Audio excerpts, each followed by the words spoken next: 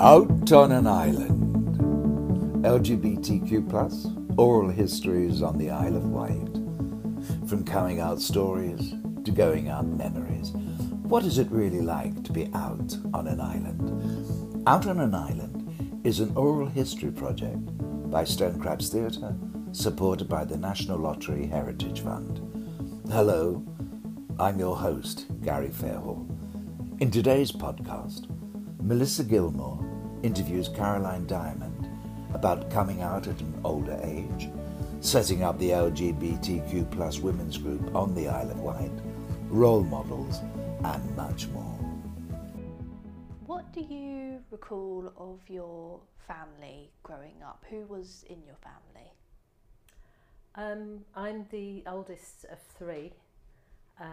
My dad was in the army, and I was born in Manchester because he was based in Ashton-under-Lyne in the army there. So it's a very traditional family, really. He was sort of the breadwinner, and my mum stayed at home, and she worked part-time, but it was a kind of a traditional family in that sense. And it was a happy family. I'm lucky to have very, very understanding, supportive parents who've got a lot of humour. Always see the funny side in things, even when things go wrong, and very loving towards me and my two sisters. It's always felt that we were very sort of cared for, and they were very happy to have us. They've got a very strong relationship. I mean, they're still together now. They've been married probably 55 years in June. So, I feel quite lucky to have that supportive, stable family background. I mean, they've had ups and downs like couples do, but in the main, it was a very supportive environment. We did move around a lot. My dad was in the army, which meant that he moved every 2.5 years. And he spent quite a lot of time away from the family, and these were the times where there was no internet, and he would at times go away for 6 months, and we might get a letter, we might get an odd phone call. So I did feel quite a lot of separation because I'm very close to my dad. And I do remember feeling that kind of separation, and there was quite an intense relationship between my mum and I, because I think she was quite surprised, because she's only quite a small woman. She's about 5 foot tall, and I was a big 9 pound 3 ounce baby, and I always feel as if I sort of took them by surprise in that sense. But yeah, it was a happy family upbringing, very traditional. And there were no real role models in terms of anyone who's LGBT, apart from a cousin, Emma. She's a few years younger than me, and she was always a tomboy. But they actually didn't live near us, so we didn't have a close relationship. But I was always quite fascinated by her lifestyle, because she was a lesbian and she was a tomboy, and there was, always seemed to be quite a clear path that she was on in terms of her sexuality. And I often wish that I'd spent more time with her and had got to know her better, because she was in a different part of the country, so we didn't really have that contact. And yeah, we moved around a lot. It was very much a kind of patriarchal environment, because the army really dominated everything. We would move house sometimes without an awful lot of notice, or I might be halfway through my A-levels, for example, and they said, "Oh, sorry, you need to move," so I had to go to a new school. So it was quite unsettled, but you kind of get used to it, because everybody around you is doing that same pattern of moving around. So that was really how it went, and it was all quite a traditional environment. there wasn't anything that, you know, I could say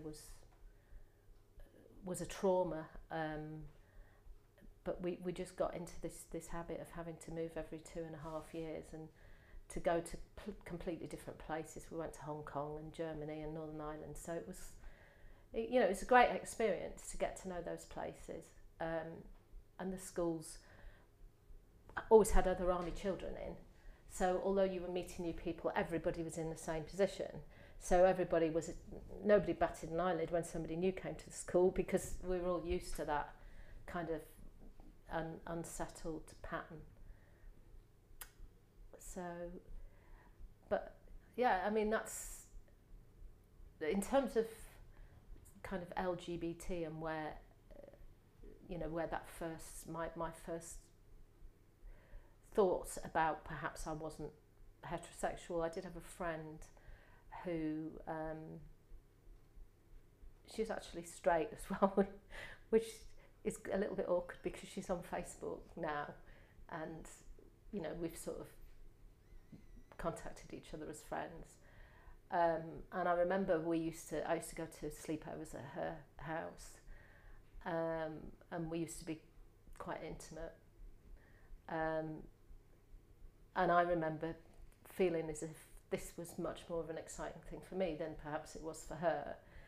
And that was, but at the time I don't remember having any kind of either teaching at school or role models or anything to think. I can't remember it actually even crossing my mind that perhaps I was a lesbian or bisexual. It didn't even seem like a sexual thing. It just seemed to be something that was fun, and exciting. But I don't have any recollection of having any interest in men at that, you know, or males, other than as friends. I had some really, really good male friends. So that was a kind of the first, the big sign, the red flag really for me that perhaps I wasn't straight. And that was when I was 12 years old. And I do remember actually getting really jealous of her friendships with other girls, and just, you know, wanting her for myself really. But we haven't actually discussed it. I mean, we're friends now on Facebook, but we've never, I don't know how I would actually bring that up in conversation. And we've not met since. So, but yeah, I do see that as kind of a defining moment really. And then my school life was very unsettled in terms of moving from one school to another. But I did actually quite enjoy school, and often wish that I'd had a more settled education. And then, I mean, as I got older, I always used to look on TV and, you know, be quite sort of not attracted, but have a certain interest in women. It's weird. And then when I learnt about gaydar, I suddenly thought, yeah, I had that. I had that without even realising I had it. People like Jodie Foster, I really liked Jodie Foster. And then she came out and I thought, you know, and all of a sudden it's weird, all these things kind of seem to make sense. So it's a strange transition really, because I can't remember actually thinking, you know, oh, maybe I'm a lesbian or should I have a relationship with a woman. Until I got into my late teens. I took my A-levels, I didn't do very well. I had a boyfriend at the time and we were happy and things were fine. And then I went to university and I got really bad anxiety, and I think it was partly because the people that I met at university were very different to the ones that I was used to. They weren't like the army people, and I got the impression that everybody was going to be poor, and actually there were some very wealthy young people at university, and I went through a really, really bad time, and the course was a brand new course, and a lot of people dropped out, and then I dropped out, and I went to see the counsellor, and I didn't find the counsellor particularly helpful at the university, and I went to see the course leader, and it was quite strange because she said to me, "Oh, it's a shame you're leaving, because I always thought you'd have a really good career in marketing," which is something that later in life I have sort of picked up. And then after that really horrible time, I thought I'll just get a job that's fun. And I started working at HMV, and I absolutely had the time of my life. It was great fun.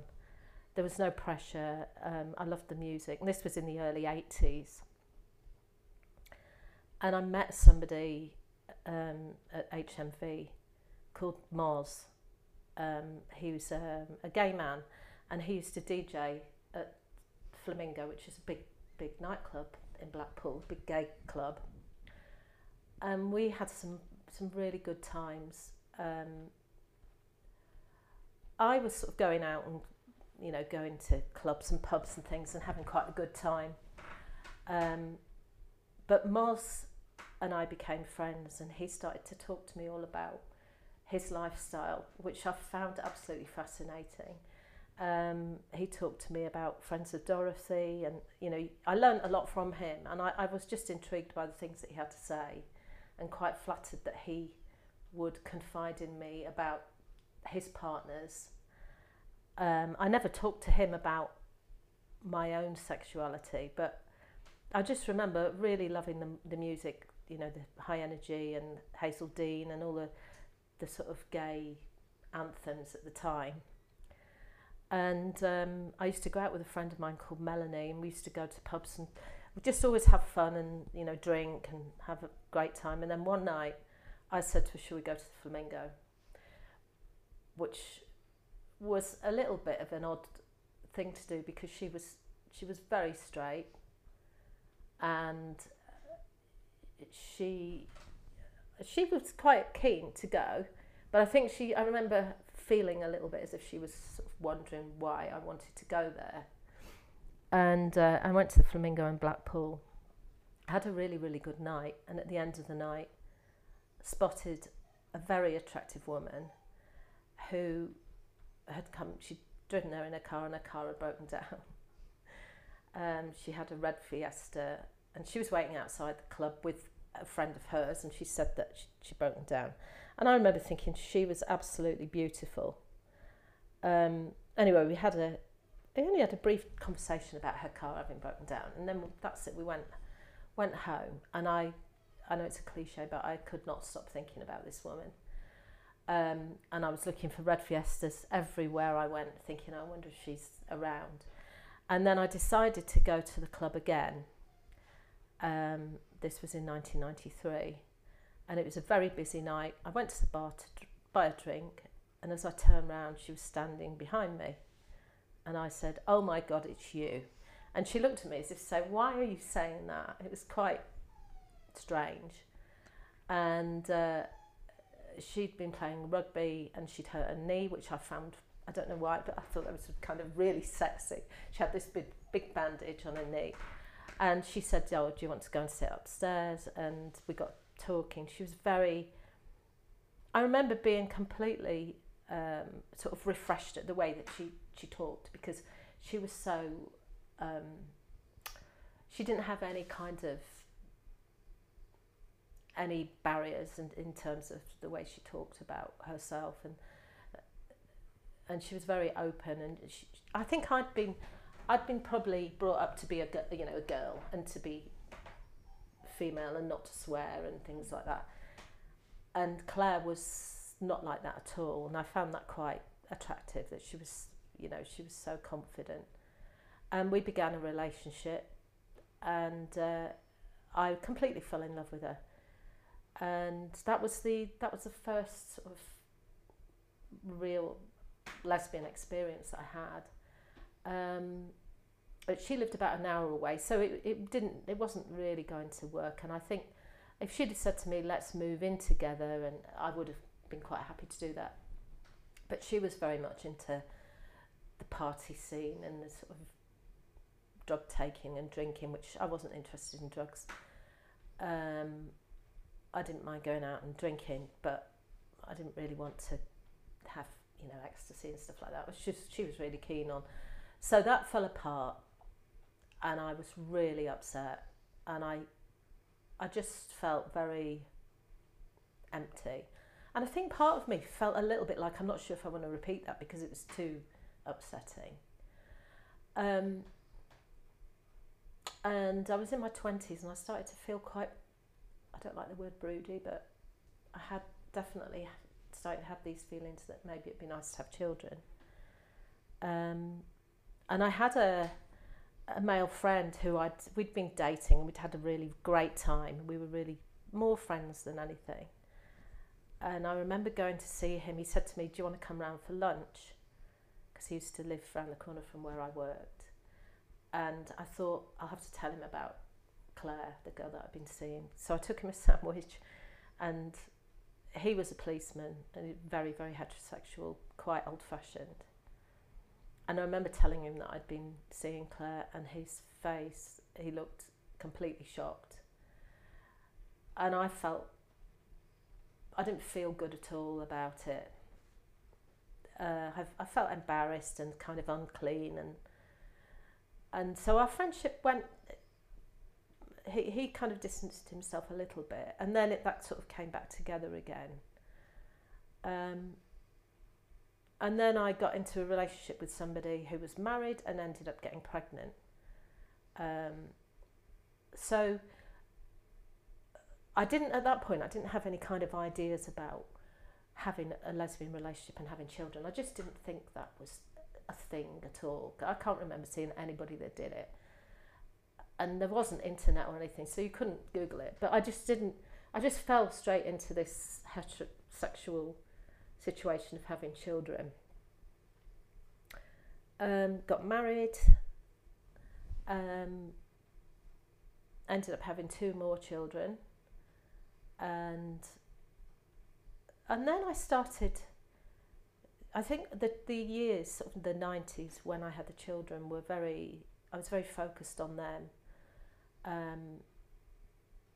It's odd really, because when I look back now, I lost interest in music and things like that, which I used to be really interested in listening to the radio and seeing, following bands and things like that. But in the 90s, when the children were little, because they were all quite close together in age, I'd lost interest in that kind of thing, and I was just really quite focused on family life.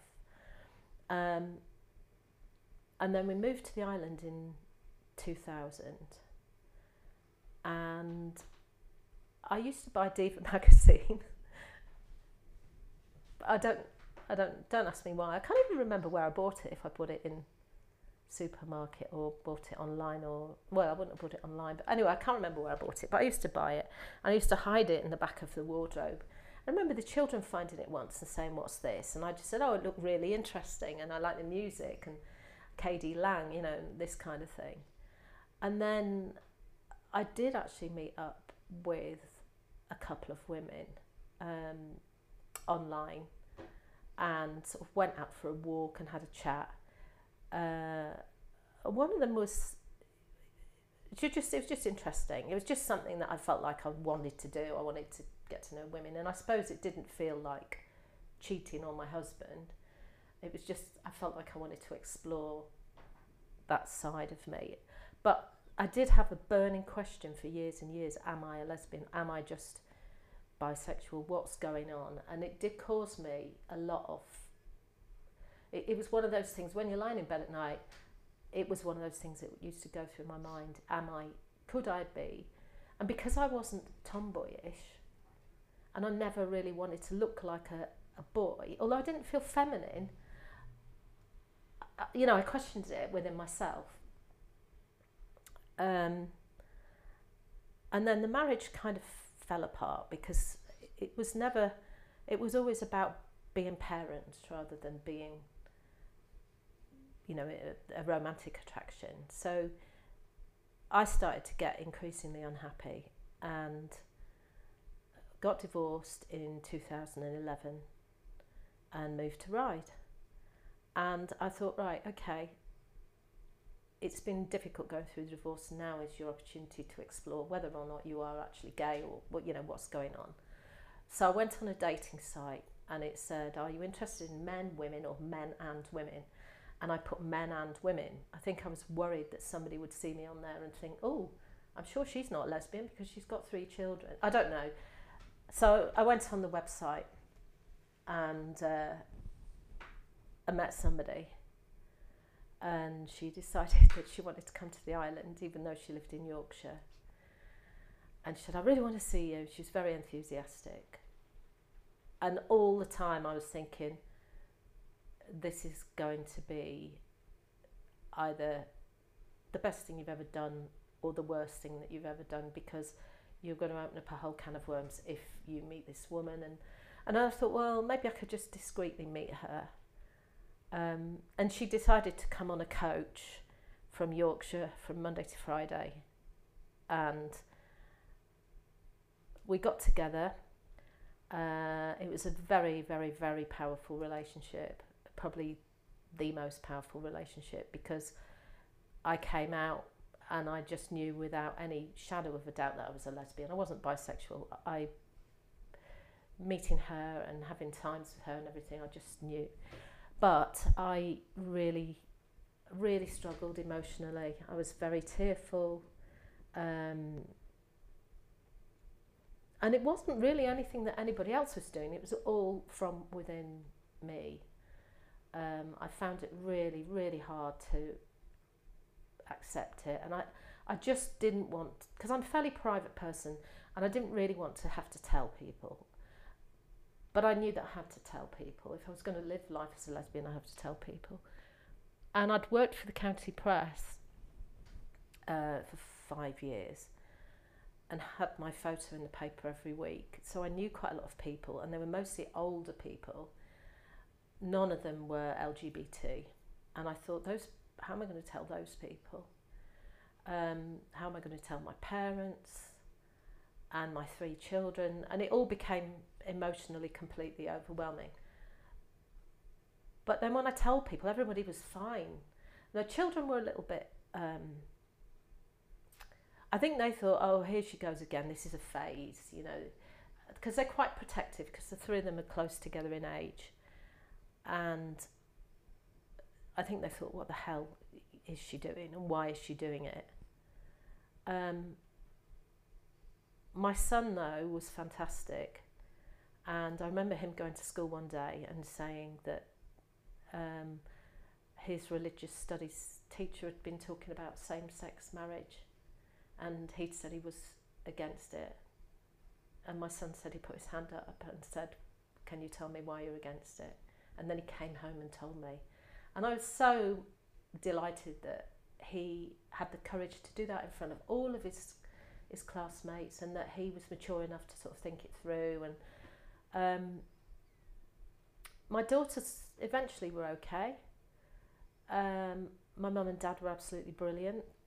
Really, I can't even remember what they said, but I think my dad had always, I think, wanted a son, and he always talked to me about football. I love football, and that's all because I think he would have liked to have a son to have those conversations with. But he also used to talk to me about women quite a lot as well. So if there's a really attractive woman walking down the road, he would comment to me about this woman. And I know, to this day, I wonder how much influence that had, or whether, I don't know why that relationship existed. Because if he'd have done that with one of my sisters, they probably would not have appreciated it at all. So that was emotional, and there was a lot going on. I'd moved to Ryde. I felt like I had a lot of responsibility, because I'd gone from having this marriage where my husband had a steady job and everything was very traditional, to all of a sudden I'd kind of broken out on my own. And then I started to really enjoy the feeling of being authentic. And the weird thing was, it kind of coincided with the first Pride on the island, which was 17. And I remember people starting to talk about it, and I just thought, not sure how this is going to work. And I went along to some of the meetings and got involved with volunteering for the first one. And it was really funny actually thinking back at the conversations, and people did really think that it wouldn't be supported and were worried at the reaction. And then there were what I see now as a couple of catalysts that really brought its success and kind of created the success of Pride on the island. And the first one was, well, I'm not sure if it was in this order, but Charlotte Houghton wrote an article, the journalist for the County Press. And I remember reading it and thinking, this is outrageous. The tone was so old-fashioned, the language, the viewpoint was just so stereotypical. And all of a sudden, people reacted to it in a way that I'd not really seen for quite a long time on the island. And it's funny, on the Isle of Wight, there is that community feel sometimes when, you know, everybody goes along, gets on with their business, but as soon as there's something that a lot of people don't agree with, people do club together. And then I think she left the paper. And then there was a whole thing with Andrew Turner, the MP at the time, and the comments that he was alleged to have made. And all of a sudden, Pride got this massive momentum and everybody was really excited about it. And it was fantastic. And I remember standing at the bottom of Union Street for the first Pride and looking up and seeing Peter Tatchell and everybody walking down the street and thinking, this is absolutely incredible. I'd got up quite early in the morning on the first year, and I went to get a paper on Union Street. And it was funny because I saw two people walking down the street with a bottle of water, pouring water down the road. And I said, what are you doing? And they said something about blessing the street, because they were religious and they didn't agree with it. But other than that, I didn't see any anti-LGBT or homophobic behaviour at all. But I did feel an increasing sense of wanting to mix with other lesbians, because and still now I feel really that I missed out on quite a lot in terms of the friendships, being able to talk to people, because I often, when I was in a group of women, straight women, I often used to feel really uncomfortable and I just didn't like it. I'd never liked girls' nights out or, you know, hen do's or any of those things. I just used to feel completely out of place. And I craved having that lesbian company. And I met Anna Murray. Can't remember how we got in touch, but anyway, I think somebody said, oh, you need to talk to Anna. And we saw an advert on Facebook for funding from an NHS project called My Life a Full Life. And I said to Anna, look at this, shall we apply for it and see if we can get some money together and set up a group? We applied for £3,300 and we put a 2-line advert in the County Press in the personals column for lesbians and bi women on the island. And we set up a group which we called White Lesbians, which seemed like a good idea at the time. Not so much now when I get bank statements through the post with White Lesbians on the front. Anyway, we set the group up, and the funding provider said that they wanted us to meet at various locations on the island. So we met in Newport, Ryde and Cowes. And the thing that shocked me most was the number of women who had mental health problems, ranging from quite severe to loneliness, isolation and anxiety. I think nearly all of them had some level of anxiety. And I really felt a lot of empathy for certain people within that group, because I just thought I would hate to feel like that, because I remembered how emotional I'd felt coming out and how fortunate I was that people were, you know, were okay.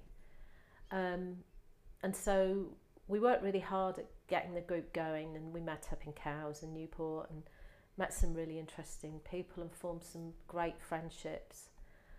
And I just found it really rewarding, just getting to know these people, hearing their experiences, looking at the different, relationships. Some were married, some were single, and that kind of evolved on its own. And that was just before Pride. And now people will actually ring up and say, oh, I had a situation recently where somebody phoned me and they said, oh, we know 2 lesbians, one of them's not very well and the other one's her carer, and would you be able to talk to them because they don't know anybody? So it's been fantastic to be able to get in touch with people. And then I saw an advert in Diva magazine about a journalist who wanted to write about lesbians in rural communities. So I contacted the journalist and she said, oh yeah, send me an article. And she published it online. And I was amazed because people from the Isle of Wight saw it online. So advertising locally it had worked, but I always had the feeling there were a lot more women out there than we'd found, and we were always trying to find ways to connect with those women. And then the online article meant that people were emailing new people, and because the nature of something being online is that it's there for forever unless you delete it, that went on for a couple of years, and people were still emailing saying, oh, I've seen this online, and where do you meet? And and then we've had people who are moving to the island saying, what's it like? Are there any women's groups? Where's the best place to live? And so that's been really, really fantastic, and it's really given me a strong feeling of gratitude that I've been able to come out and explore sort of friendships as well, not just relationships. And I haven't really had any. I am quite discreet. Sometimes I think I'm probably too discreet in that people don't assume that I'm lesbian. So the benefit of that is that you can kind of blend in and listen to conversations and pick up on people's feelings. Whereas I think if I'd have been a bit more looked like a traditional lesbian, maybe people would be a bit more guarded. Occasionally I get a feeling that somebody doesn't like me and you don't know the reason why, and then you run the question through your mind, is it because I'm a lesbian? But touch wood, I've not really had anybody who's been homophobic. A couple of my older friends have been almost as if they wanted me to change my mind, one of them in particular, I can tell she's very uncomfortable. She likes me, but she's uncomfortable with the fact that I'm with a woman. And sometimes I think she almost thinks it's as if you're under the influence of your partner, when actually it's not that at all. So I then met Joanne Brady through the women's group. And Joanne Brady is very, very funny, and she's been a sort of out and proud lesbian for quite a long time on the Isle of Wight, and she's got great sense of humour, and she's really sociable, and she was telling me stories about what life used to be like in the 80s and 90s on the island. She mentioned lots of venues and things that happened, and she told me that local press photographers used to wait outside venues to take photos of people. I think I'd always assumed that the LGBT community, I don't know what I'd assumed about it actually on the island, because I'd never heard of any sort of gay clubs. I think I just assumed that anybody who was out and proud would go to Brighton or London or one of the cities and wouldn't necessarily stay on the island. And Joanne told me some really quirky stories about discos and about really good times that they used to have. And and it was like lifting up a stone on the beach and finding all this activity underneath it, all these things that I never thought, never really thought about. And I thought those things need to be highlighted. People need to know that that's life on the Isle of Wight, and that it's not just a retirement area for heterosexual people. And then I spoke to somebody about the Gay Men's Sailing Association, and again I thought this was amazing. I think it was Carl Love, and he said they used to have flags on their yachts so they could recognise each other. And I could see this creative picture building up, and I thought this could be a really good project. But at that time I didn't really have any ideas about how it would work. I just thought these stories are funny, and they need all putting together and sort of showcasing in some way. And then I met Franco at Key Arts at an LGBT night, and I was fascinated by his sort of creative ability and the things that he'd done with theatre, and the fact that he was a Brazilian living on the island as well. He's so interesting to talk to. And we began to talk about our work, and he asked me to help him with one of the plays that he was putting on, and I said to him about ideas for a project. And then in February, I can't remember if it was 2017 or 18, I read online that the National Lottery Heritage Fund was coming to the island. There was going to be an exhibition at the Classic Boat Museum in East Cowes for Joe Carstairs, who had a boat built in East Cowes. And I read the book about Joe Carstairs, which is called The Queen of Whale Quay, which has got really good links to the island because she had a boat built here, and she was a lesbian and had a really interesting background. So a friend of mine, I contacted a friend of mine and said, do you fancy coming along to the Classic Boat Museum to hear the National Lottery talk about the Heritage Fund and the money that's available? So we headed down there and we saw the exhibition, and then there was a talk, and it was interesting because there weren't that many people there, although there was somebody from Brighton, somebody from Southampton, but there weren't many people from the island. And I thought people would be there talking about their projects, and I decided I was going to keep quiet about my idea and just listen. So I listened to everything that the National Lottery had to say, and it was really, really interesting. And they did say there was money earmarked for the Isle of Wight for LGBT projects. So at the end of the talk, I went and had a chat with Joseph, who was running the evening, and I said, I've got this idea, and he said, oh, tell me more about it. I said, well, I keep hearing all these quirky stories about LGBT life on the island and Gay Men's Sailing Association, and told him some of the things, and I said, I think it'd make a really good project. He said, that sounds just the kind of thing we're looking for, so send me an email. So I was really excited, so I went home, sent him an email, and Franco and I discussed it, and he said, yeah, you need to, this is something you need to do, you need to get this application done. So that was kind of how the project came about. So it's a funny thing to talk about, really, because obviously it feels a little bit like a circle within a circle, because the project is 6 months now into the 18 month.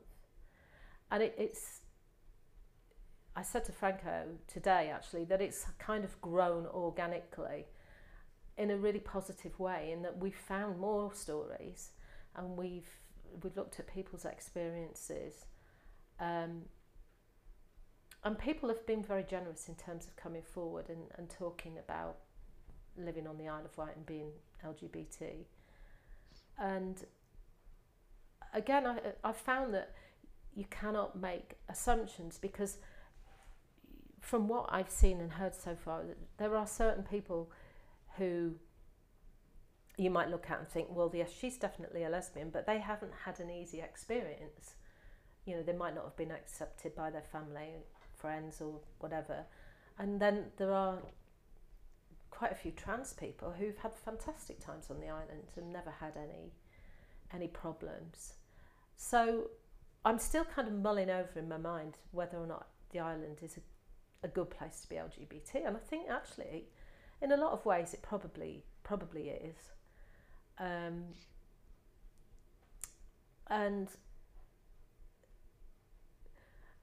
I think there's still work to be done in people's habits, changing people's habits, and I include myself in this, in that there's a lot to be learnt about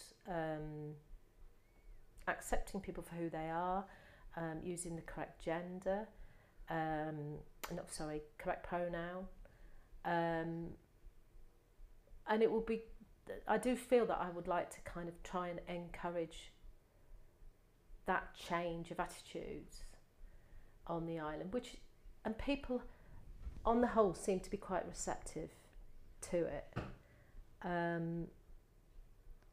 So that's really, I think that's kind of most of the things that I wanted to say. I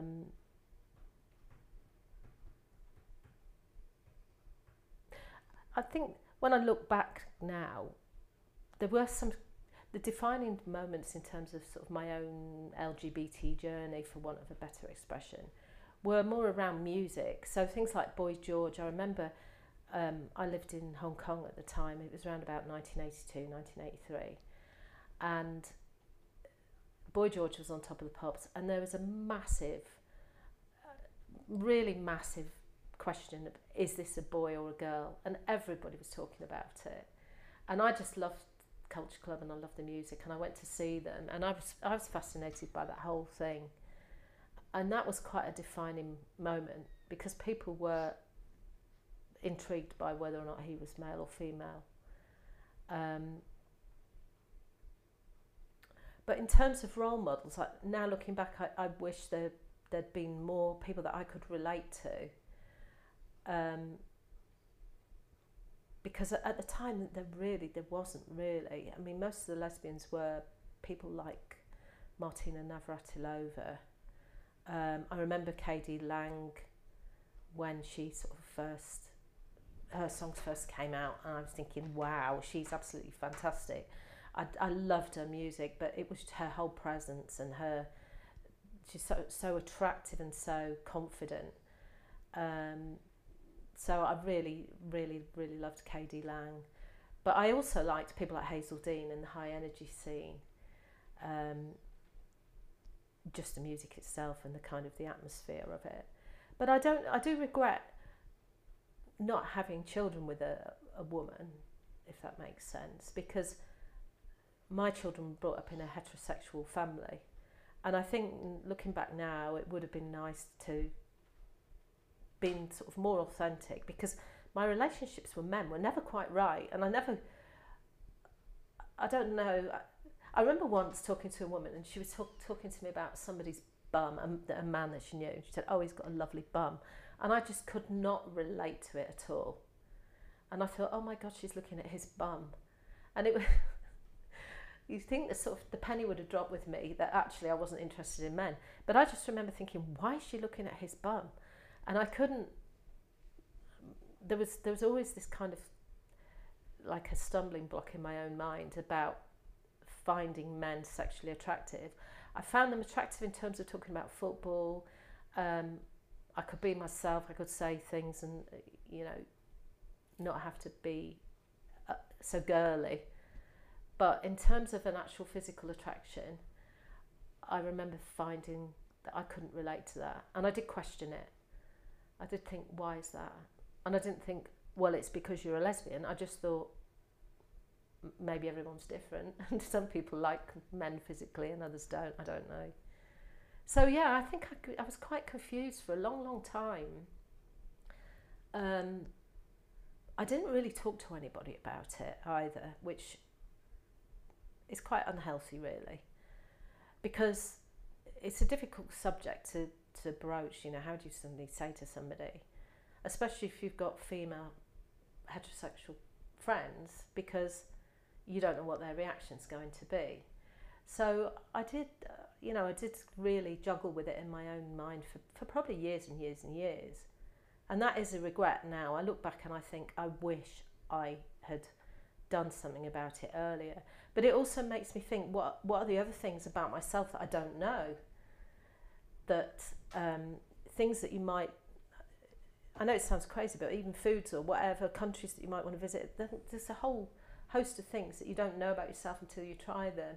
And I've thought about that. I think that's one of the nice things about getting older, is that you do become more curious about things that you didn't do when you were younger. I think I'd have liked to have played football, but that was never really an option. But I always feel quite envious of young women now, and they get the opportunity to go and play football. In terms of clothes as well, that's been quite interesting, because I never really felt girly. I wasn't really keen on skirts and dresses. I've always liked a kind of slightly boyish fashion. But I do feel very much as if I was kind of quite conditioned. I mean, I always use the example of a card shop. When you go into a card shop, you see the blue cards on one side and the pink on the other. And even when I bought children for my clothes for my children, it was blue for James and pink for the girls. So it's a shame in a way. I feel a sense of regret that I wasn't true to myself earlier and didn't have lesbian relationships from a younger age, because I still feel now, having only been out for 7 years, that I'm still learning about relationships in gay relationships, and I do think they are different in lots of ways, because you don't have role models.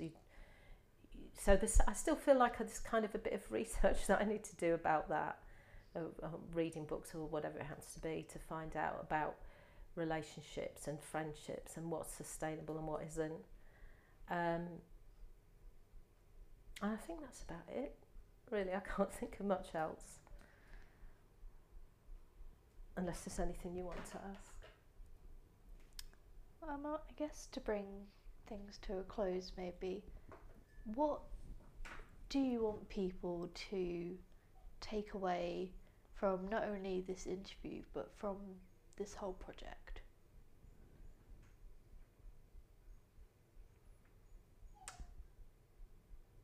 I think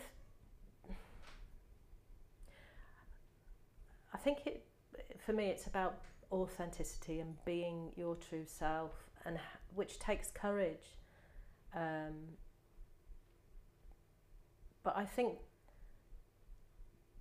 two things really. I think from the interview, I would like to, if somebody's listening to it and they're not sure, I'd like to kind of inspire them to try and find out about themselves, and not to be held back by low self-esteem or feelings of what are people going to think, because I think people are generally a lot more accepting than they used to be, and the attitudes are changing. But in terms of the project, I would really like people to look at the project and see that life for people, LGBT people on the Isle of Wight, is actually not easy, and I think it would be good to make people aware of the difficulties that LGBT people face, and that it's not, just because there aren't so many gay venues, it's not just about, you can get married now, so you've got the same rights. It's also about a general acceptance. So going into work, socialising, there are still people on the island who pretend that they're in heterosexual relationships, so when they have a conversation at work about what did you do the weekend, they've got to make up a story, or they can't include their partner. I'd also like people to come forward as well and volunteer and get involved in the project, because I'm sure there are so many stories that because we're never going to uncover every single LGBT story on the island. That's not realistic.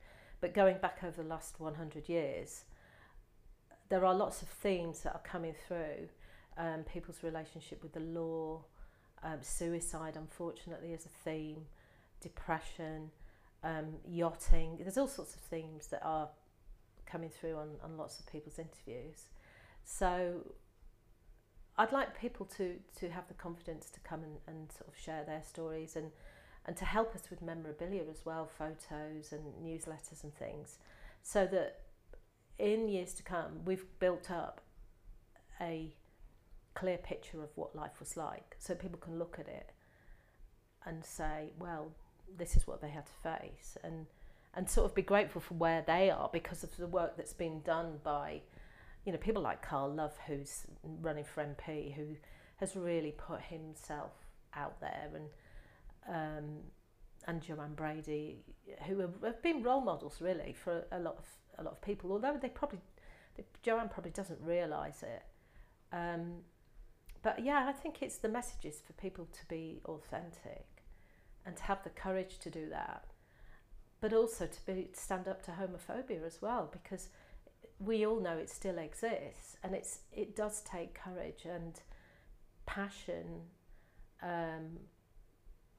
I remember somebody once saying to me about coming out, you have to think about what you're prepared to lose. And I didn't know what she meant. And she said, well, you know, you could lose your friends, you could lose your family, you might lose your job. So when you come out, this is what's got to cross your mind. Well, I think now that's a fairly old-fashioned view, because people are generally more tolerant. But there is, you know, there are still occasions when people are homophobic. And I think it's also about making heterosexual straight people aware that life isn't easy and that it's not a choice. It's about human beings being their true self, and being able to live their life the best way. I probably could think of more. But I think that's the general thrust of it, really. And for people to be more open-minded and tolerant of each other. You know, you look at we've got at the moment with the election, and it's accepting people's choices, and